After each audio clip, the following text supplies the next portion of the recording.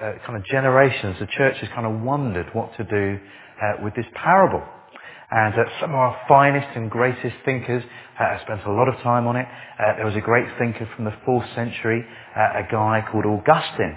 And when he spoke about the parable of the Good Samaritan, he talked about how the fact that we, you and me, we are the guy that gets beaten up and laid by the side of the road. And then Jesus is the Good Samaritan that comes walking down the road. And we get picked up. What do we get first? We get some oil, and that's the oil of the Holy Spirit. And we get some wine, which is obviously communion wine or the blood of Christ. And that revives us a little bit. But then we get put on the donkey, which of course is the Bible. And the 4 legs of the donkey are of course the 4 Gospels. And they're the ways that we get taken along to the hospital. And then we get to a hotel, which is of course the church. And the 3 gifts, the 3 coins. Anyway, you can see where he's going with this.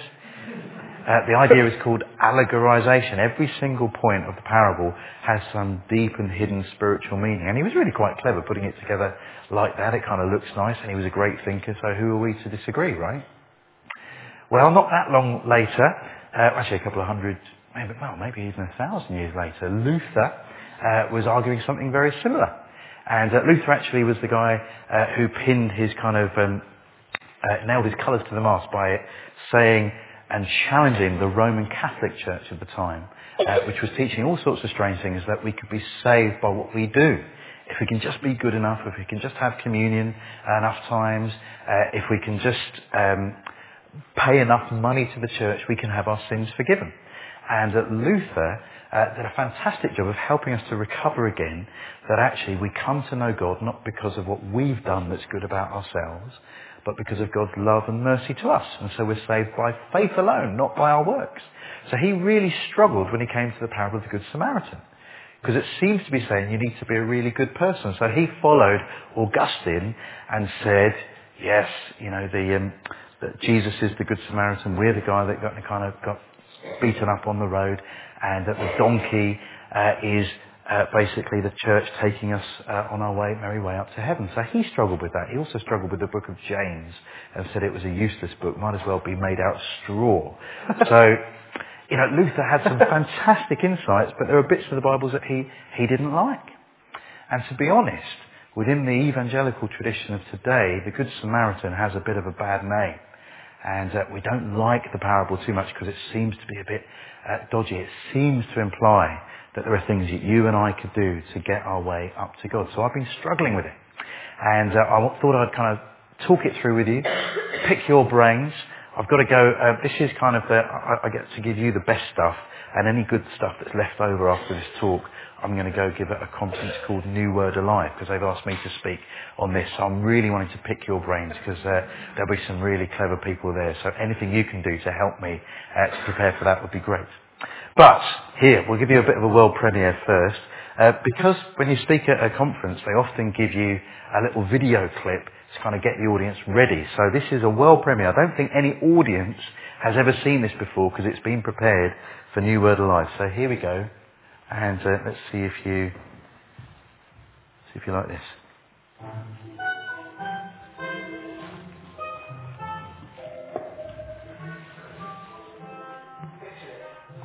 You walking along, happily minding your business. Then, out of nowhere, you are black, bang, white, gone. You can't move. Beaten, broken, naked, half dead, on the ground. At the mercy of any God who should happen to come your way. Who would you like to be? A priest, man of words and eloquent prayers, champion of charity, also no action. A Levite, Jews descended from a priestly tribe, connected to justice, but not today. A Samaritan, descendant of deserters, uncouth, unstamped, unclean. compassionate. I expect you know the outcome being the shock. The shock is when our faith is clear, but our heart is rather not.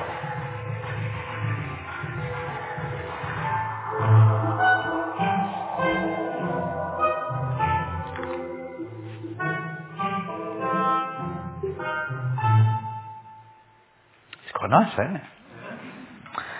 Turn with me to Luke chapter 10 and we'll have our own thoughts about this together, shall we? It's on page 1042 in a church Bible. It's worth following along in case I stray off course and you need to pull me back to the text. So, let me read to you from verse 25. And listen closely because I'm going to get you in groups asking you some tough questions when this is finished. And no, this won't be in the exam at the end of term. On one occasion, an expert in the law stood up to test Jesus. "Teacher," he asked, "what must I do to inherit eternal life?" "What is written in the law?" he replied. "How do you read it?" He answered, "Love the Lord your God with all your heart and with all your soul and with all your strength and with all your mind, and love your neighbour as yourself." "You have answered correctly," Jesus replied. "Do this and you will live." But he wanted to justify himself, so he asked Jesus, "And who is my neighbour?" In reply, Jesus said, "A man was going down from Jerusalem to Jericho when he fell into the hands of robbers. They stripped him of his clothes, beat him and went away, leaving him half dead. A priest happened to be going down the same road, and when he saw the man, he passed by on the other side.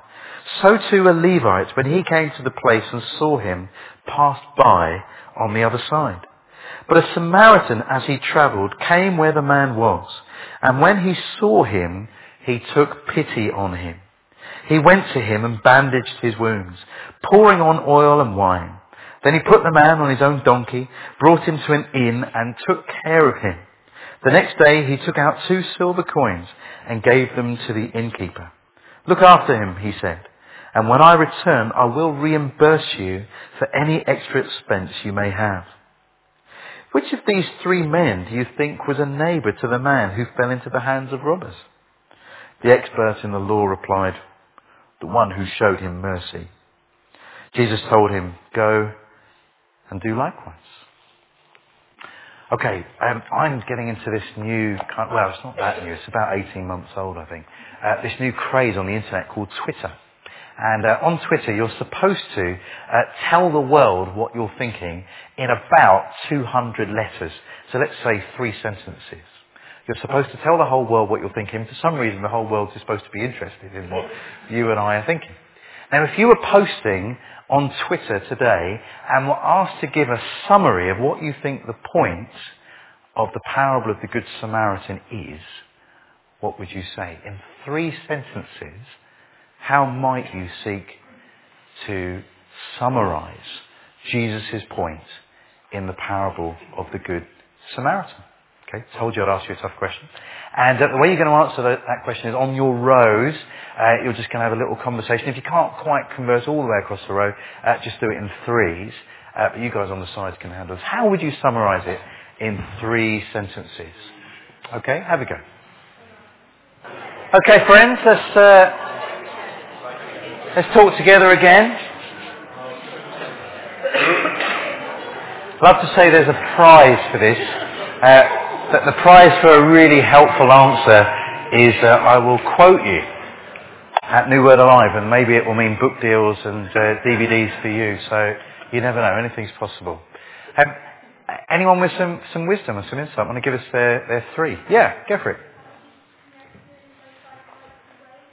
How Jesus can rescue you in the most dynamic ways. That's a really good sentence. I like it. Very interesting. Good start. Thank you. Anyone want to offer a different one? Yep. Oh, 3 said. Oh, go on then. A trio. Can you do it in harmonies? I'm ready. To get to heaven, you must love God. To get to heaven, you must love God. If you love God, do not pass by. Oh, yeah. And do not pass by, no matter who they are. Yeah. Give it again, one more time. To get to heaven, Yes. you must love God. If you love God, do not pass by. Do not pass by, no matter who they are. Oh, yeah. See, that's the funkiest one so far. I like it. Good. Oh, can you say it again really loudly? Oh yeah, we could use the mic, couldn't we? Hello? Yeah. To get to heaven, you must love God. And if you love God, do not pass by. Do not pass by, no matter who they are. Oh yeah, it's kind of rhythmic. It's good. Any other takers? Doesn't have to be in harmony or rhythm. Don't feel like that's the new normal. Do you really want me to sing? No. Anyone else? We were thinking on the Samaritan here, and we thought it was unconditional giving and caring without prejudice. Yes. Good. Unconditional giving and caring without prejudice. We like it. Okay. Any other suggestions? Jeff. This has got to be the best one. The pastor's going to get it right, isn't he? So. We've got a sentence each, Nick. Help people regardless of who they are. Help people regardless who they are. Involvement with people is always costly, long term. Nice. No. He said it all. Said it all. Good. Any others? Any other takers? No. Fine. Okay. I'll tell you what. Let's dive in and have a look. Okay. I've had my mind changed on this parable as I've read it, and I've been reading a book by a really interesting guy called Kenneth Bailey. And Ken Bailey is an expert on the Middle East. He's a Bible teacher who lives in the Middle East, and he's been thinking about how the Bible has been taught within the culture it kind of originated from. And one of the things he did that was interesting was he looked at the structure, not just of the parable, but of the things that surround it. Okay? So where does this parable come? It comes in the middle of a conversation, doesn't it? Between an expert in the law and Jesus. And there are basically 4 questions that happen in this parable, and let's take a look at them together. Oh, actually, it's going to give me the wrong one. Oh, here we go. Yep. 4 questions. Okay, the first 2. You see, this expert in the law comes to Jesus and he says, "What must I do to inherit eternal life?" That's quite a relevant question, isn't it? We've seen this week how very rich and very famous people have no help when it comes to death, haven't we? Natasha Richardson died this week in a horrible skiing accident. Jade Goody died today, didn't she, of cancer in a very sad but public way. And knowing what happens to us beyond this life is really important, isn't it? To everybody, rich and poor, English, American, it doesn't matter who you are, we all need an answer to that question. But the expert in the law asks a strange question, doesn't he? What must I do to inherit eternal life? Many of you have been praying for my mum, and I really appreciate it because my mum is going through chemotherapy for cancer at the moment. Now, my mum was over, it was Mother's Day, we had a lovely walk in the park in the sunshine, and imagine I'd said to my mum, "Mum, all got to kind of face the end, haven't we? Got to get ready for death. I'd like to talk to you about your will. And what's it going to take? What must I do to inherit all that kind of, equity you've got in the house and the old piano I used to play? What do I have to do to inherit that?" How do you think my mum would feel if I asked her a question like that? What must I do to inherit from you? See, inheritance doesn't work like that, does it? It's not something that you earn. It's not kind of, someone you say, where there's a will, there's a way, isn't there? So you'll always find a way to get in the will. That seems to be the idea. But it doesn't work like that, does it? An inheritance is a gift. Someone gives it to you because they want to, not because you've kind of earned it or you've kind of paid them back enough for it. So it's a strange question. What must you do to inherit eternal life? Well, actually, eternal life is a gift from God. So it's a strange question to begin with. It's got a kind of idea in the back of his head. Now, Jesus refuses to answer the question. Have a look at it with me. How does Jesus answer the question? Verse 25, "Teacher," he asks, "what must I do to inherit eternal life?" Jesus answers with a question. Brilliant. "What is written in the law?" He replied, "How do you read it?" Now, this guy's an expert in the law, so it's kind of it's going to be an easy question for him. He says, Love the Lord your God with all your heart, and with all your soul, and with all your strength, and with all your mind. And love your neighbour as yourself. He's summarising the Old Testament law. Strangely, this expert in the law is summarising the Old Testament in the same way that Jesus summarises the Old Testament. If you look in Matthew's Gospel, when someone comes up to Jesus and Jesus says, and they say, what's the greatest commandment? Jesus says, love the Lord your God with all your heart, soul and strength, and love your neighbour as yourself. So Jesus and this guy have the same view on the Old Testament. Now, some people think Jesus nicked the answer from this guy. Other people think that this guy had actually heard Jesus say that elsewhere. And others think that actually this was quite a common way of summarising the Old Testament law. A lot of the Jewish rabbis thought the same. These were the two greatest commandments. Doesn't really matter. We know that Jesus thinks they're the greatest commandments. So it could have ended there. Jesus hasn't actually given him any answers. What does he say? He says, you have answered correctly. Do this and you will live. Okay, so we get a little bit of structure there. Okay? Two questions. One question from the expert in the law. One question back from Jesus, refusing to answer the question. And then he says, yeah, go, do this and you will live. Now the expert in the law might feel a bit cheated. Because he's been trying to trap Jesus, trying to catch him out. And Jesus hasn't given anything away. So he has another go. He asks another question. Look what he says. Verse 29. But he wanted to justify himself. So he asked another question. And who is my neighbour? Okay, who is my neighbour? I get this bit. I get loving the Lord my God with all my heart, soul and strength. I get that. But when it comes to loving my neighbour, who do I need to love? What are the limits that of people I need to love? Because that's going to be hard. I can't really love everybody. There's got to be some people that are out, aren't there? Some people are in, some people are out. It's a bit like Christmas card lists. Yeah? Quite a painful thing actually, Christmas cards. It's who's in this year. I mean, stamps are going up, aren't they? And who didn't send us one last year? Who's in and who's out? Even worse for me, because I don't really do Christmas cards, is Facebook. On Facebook you can go and have loads of friends. I'm a Facebook junkie in that I say yes to anybody who asks me to be their friend. Okay?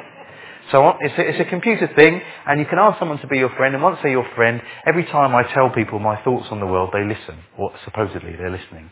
And that they know when my birthday is, and they can look at pictures I put up there. I will say yes to anybody. I've never met these people before, I never know who they are. I just say, yeah, that's great. And the other day, I was on 999 friends, right? And I made it to 1,000, and that was an important day. And then I looked the next day, and I was back to 999. Do you know what that means? Someone cut me. Someone shut me out. And I wanted to kind of do a check. It's really hard to know who it was. If it was you, confess, and we can talk. But they cut me. And then I read on the internet that in America, because I've got some friends that are in America, Burger King were doing a deal. That you could sell your friends to Burger King.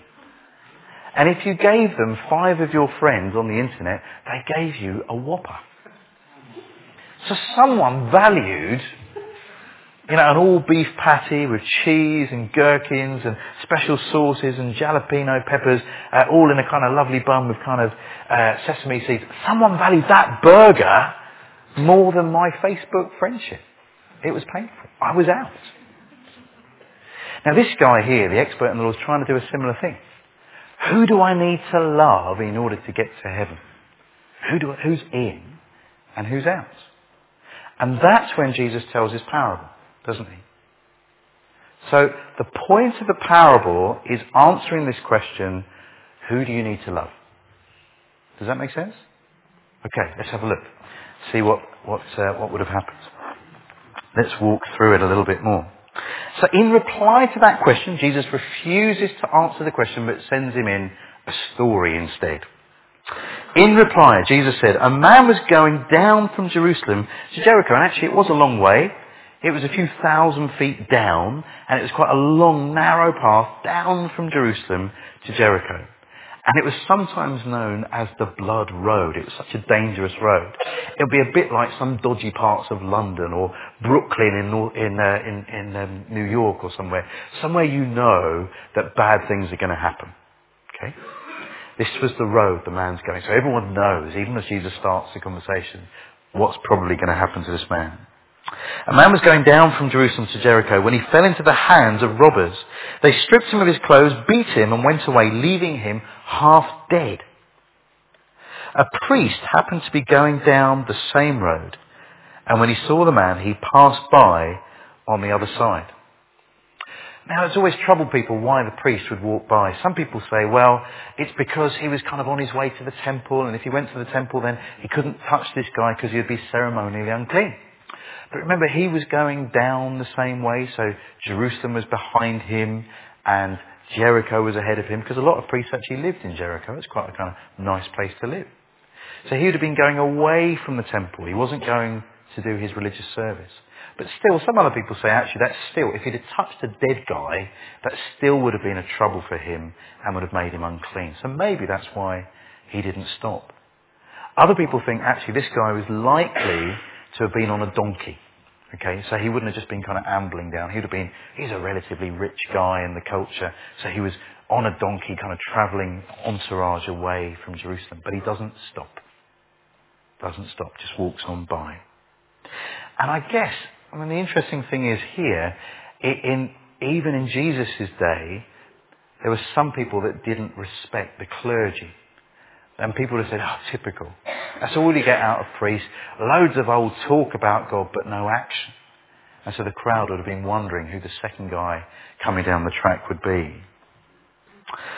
But at verse 32, so too a Levite, when he came to the place and saw him, passed by on the other side. A Levite, he's slightly less high in the rankings in the Jewish temple system, but still a holy man, a devout man, an expert in the law. He would have known what the Bible had to say about helping strangers and being hospitable, and yet he still walks away too.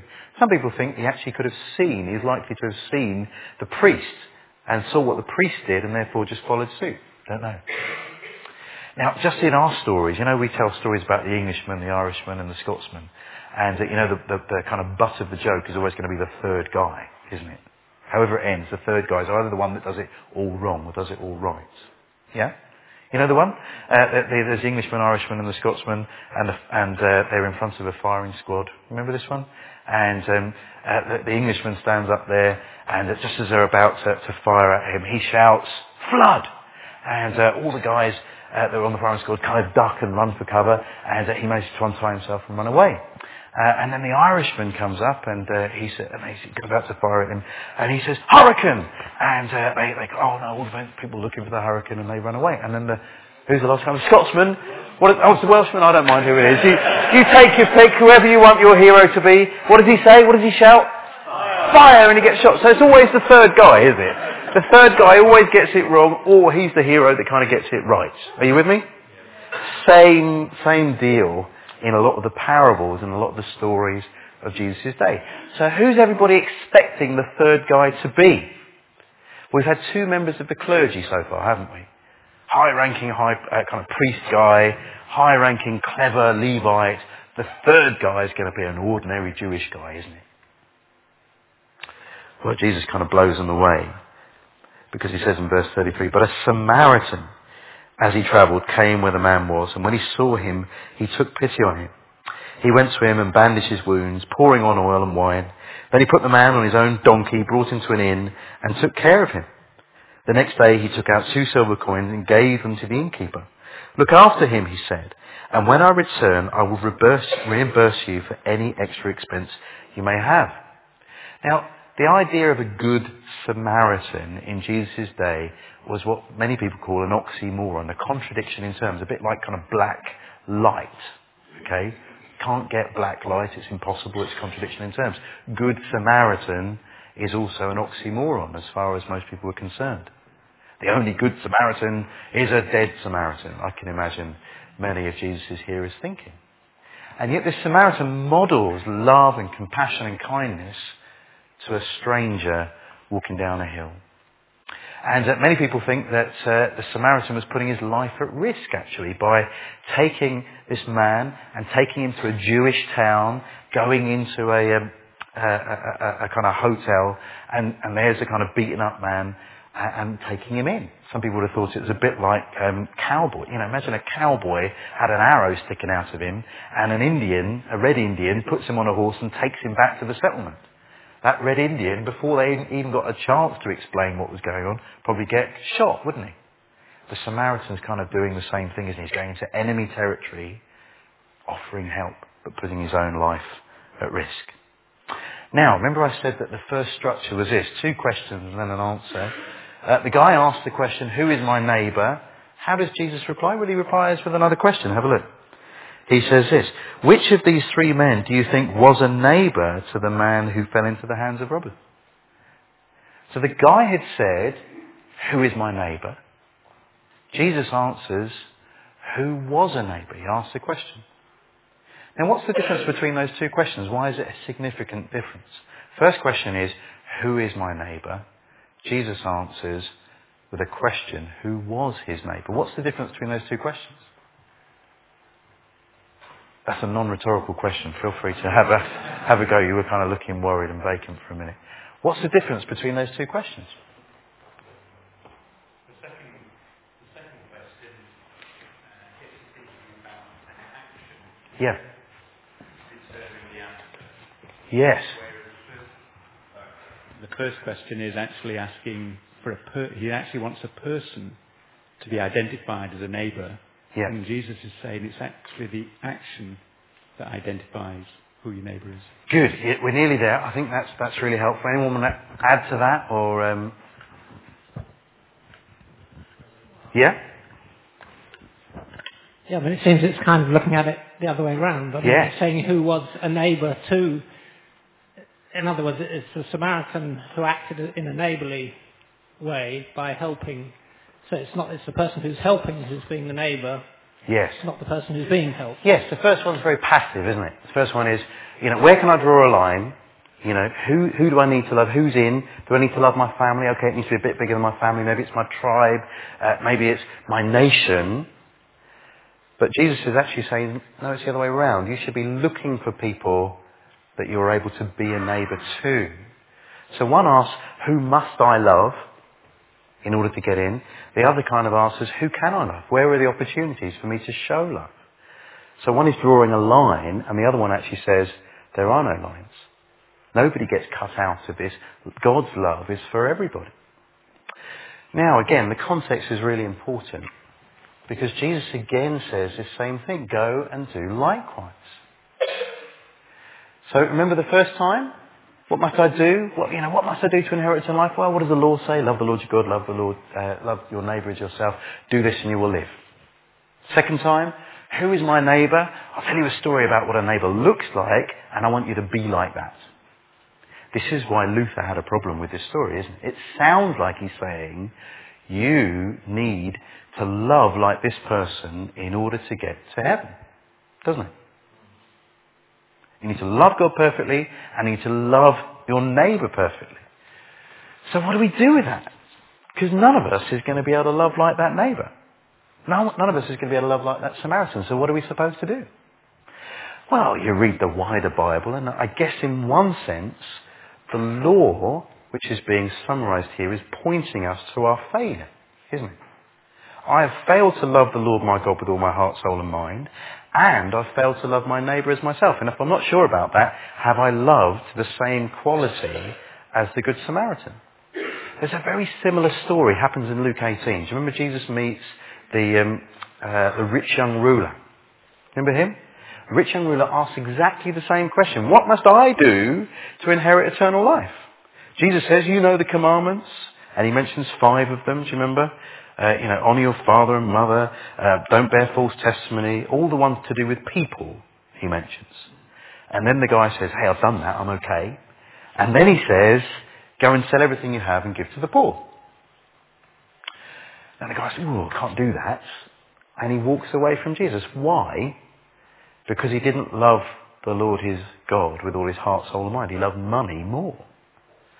So in that instance, I guess Jesus was showing him, here's the moral standard. You've fallen short of it. You need me. You need mercy. You need grace. You can't get to heaven by being good. I think probably Jesus is doing the same thing here with the parable of the Good Samaritan. He's saying, here is the moral standard. Love the Lord your God with all your heart, soul and mind. Love your neighbour as yourself. If you can do that, you're sorted. If you can't, like the rest of us, you need Jesus. Now, problem is, if you take that to be the only way we're supposed to understand this parable, it sounds like a real cop-out, doesn't it? It means, oh yeah, I can't love like the Good Samaritan, I just need to ask God for his mercy, then I'll be okay. Now that would be true if the law of God was just like a kind of 100-foot fence. And God said to you, guys, I want you to jump over that 100-foot fence. And you say, I can't. And God says, oh yeah, that's fine, then I'll forgive you and you'll be okay. If it was just a kind of random standard that God just kind of made up to show that we'd failed, then that would be the end of this parable. But we believe the law of God actually tells us the character of God, don't we? God's laws are perfect. They're good. They show us what God is really like, what he really requires of us. That's why in the Old Testament, you read a psalm like Psalm 19, it says, God, your law is amazing. You know, it gives me wisdom for knowing how to live. It's perfect. It gives me everything I need. So people used to delight in the law because it was so just and real, compassionate, true. So this parable is supposed to show us that we've fallen short of God's standards, but it is also supposed to show us, once we've received mercy from God, the kind of love that God wants us to show to our world. Does that make sense? So it's not a way that you can earn your way to heaven, because no one can do that. No one can love God perfectly. No one can love your neighbour perfectly. But once you've received grace from God, now we need to show that kind of love. And here's the danger, I think. Because there was this amazingly religious guy who knew his Old Testament really well, this priest, and yet he doesn't show God's compassion. And therefore the question mark is whether he really loves God at all. And I think the challenge for us as Christians here is that our Christianity becomes only about right doctrine. You know, someone once said to me that a lot of people think that when it comes to the Day of Judgment, it's basically going to be a test of doctrine. Okay? There's a kind of little doctrinal statement to sign just outside wherever the entrance to heaven or the new earth and the new heaven is going to be. And it'll be a question like the virgin birth. Agree strongly, disagree strongly. And if you agree strongly, then you're in, because it's all about this. It's just about knowing the right kind of stuff. But the Bible says actually God is looking for his character, his compassion to be worked out in our lives. Do you remember another way that the end times are talked about? Remember the parable of the sheep and the goats? Judgment in the parable of the sheep and goats is not about whether you sung enough songs on a Sunday, whether you knew your Bible, whether you could actually recite the books of the Bible in the right order, whether you'd read Calvin's Institutes, whether you signed up for the Baptist Union doctrinal statement. No. He says, I was naked, I was hungry, I was thirsty, you did nothing. Depart from me to eternal damnation. So the test of whether we're really in the faith, whether we really have asked God for his mercy to fill us, asked for forgiveness because of what Jesus has done on the cross, isn't that we're in church, but actually that we're serving out in the world, isn't it? And that's a really high standard, and we need God's love, God's help to be able to do that. Here's what I want you to do. And then we'll kind of sing a last song and pray and kind of go home. I want you to look one last time through that parable, and I want you to look at what love looked like according to the Good Samaritan. What did love look like? In what practical ways did the Good Samaritan show love? And then we'll ask for God's help to show that love this week.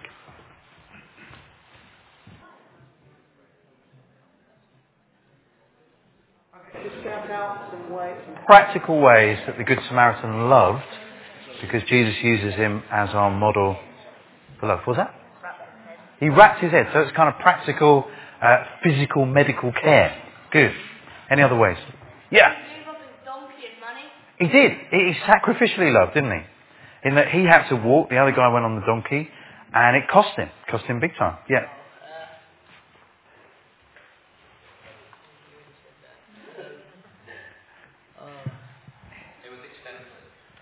It was holistic, extensive. Yeah, it wasn't just kind of, let's throw him a few pound coins as we walk by.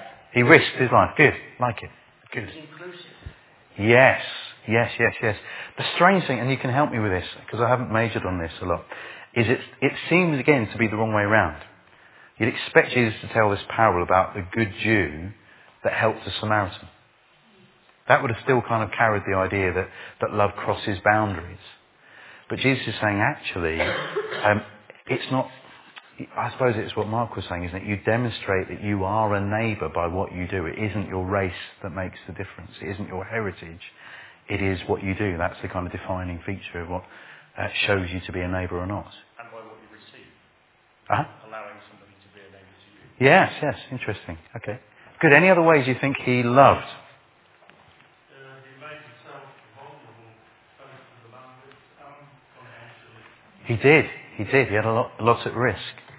Here are some words that a guy called Tim Keller, there's a fantastic book he's written called Ministries of Mercy, and I recommend it to you. Here are different ways that he provided help.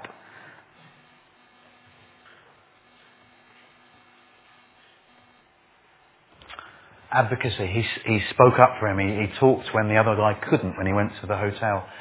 Transport, shelter, friendship, nourishment, follow-up visit, medical treatment, economic provision, protection. Now what's interesting here, isn't it, that if this was a perfect parable, you'd expect Jesus to say, and he also shared the gospel with him once he got into the hotel.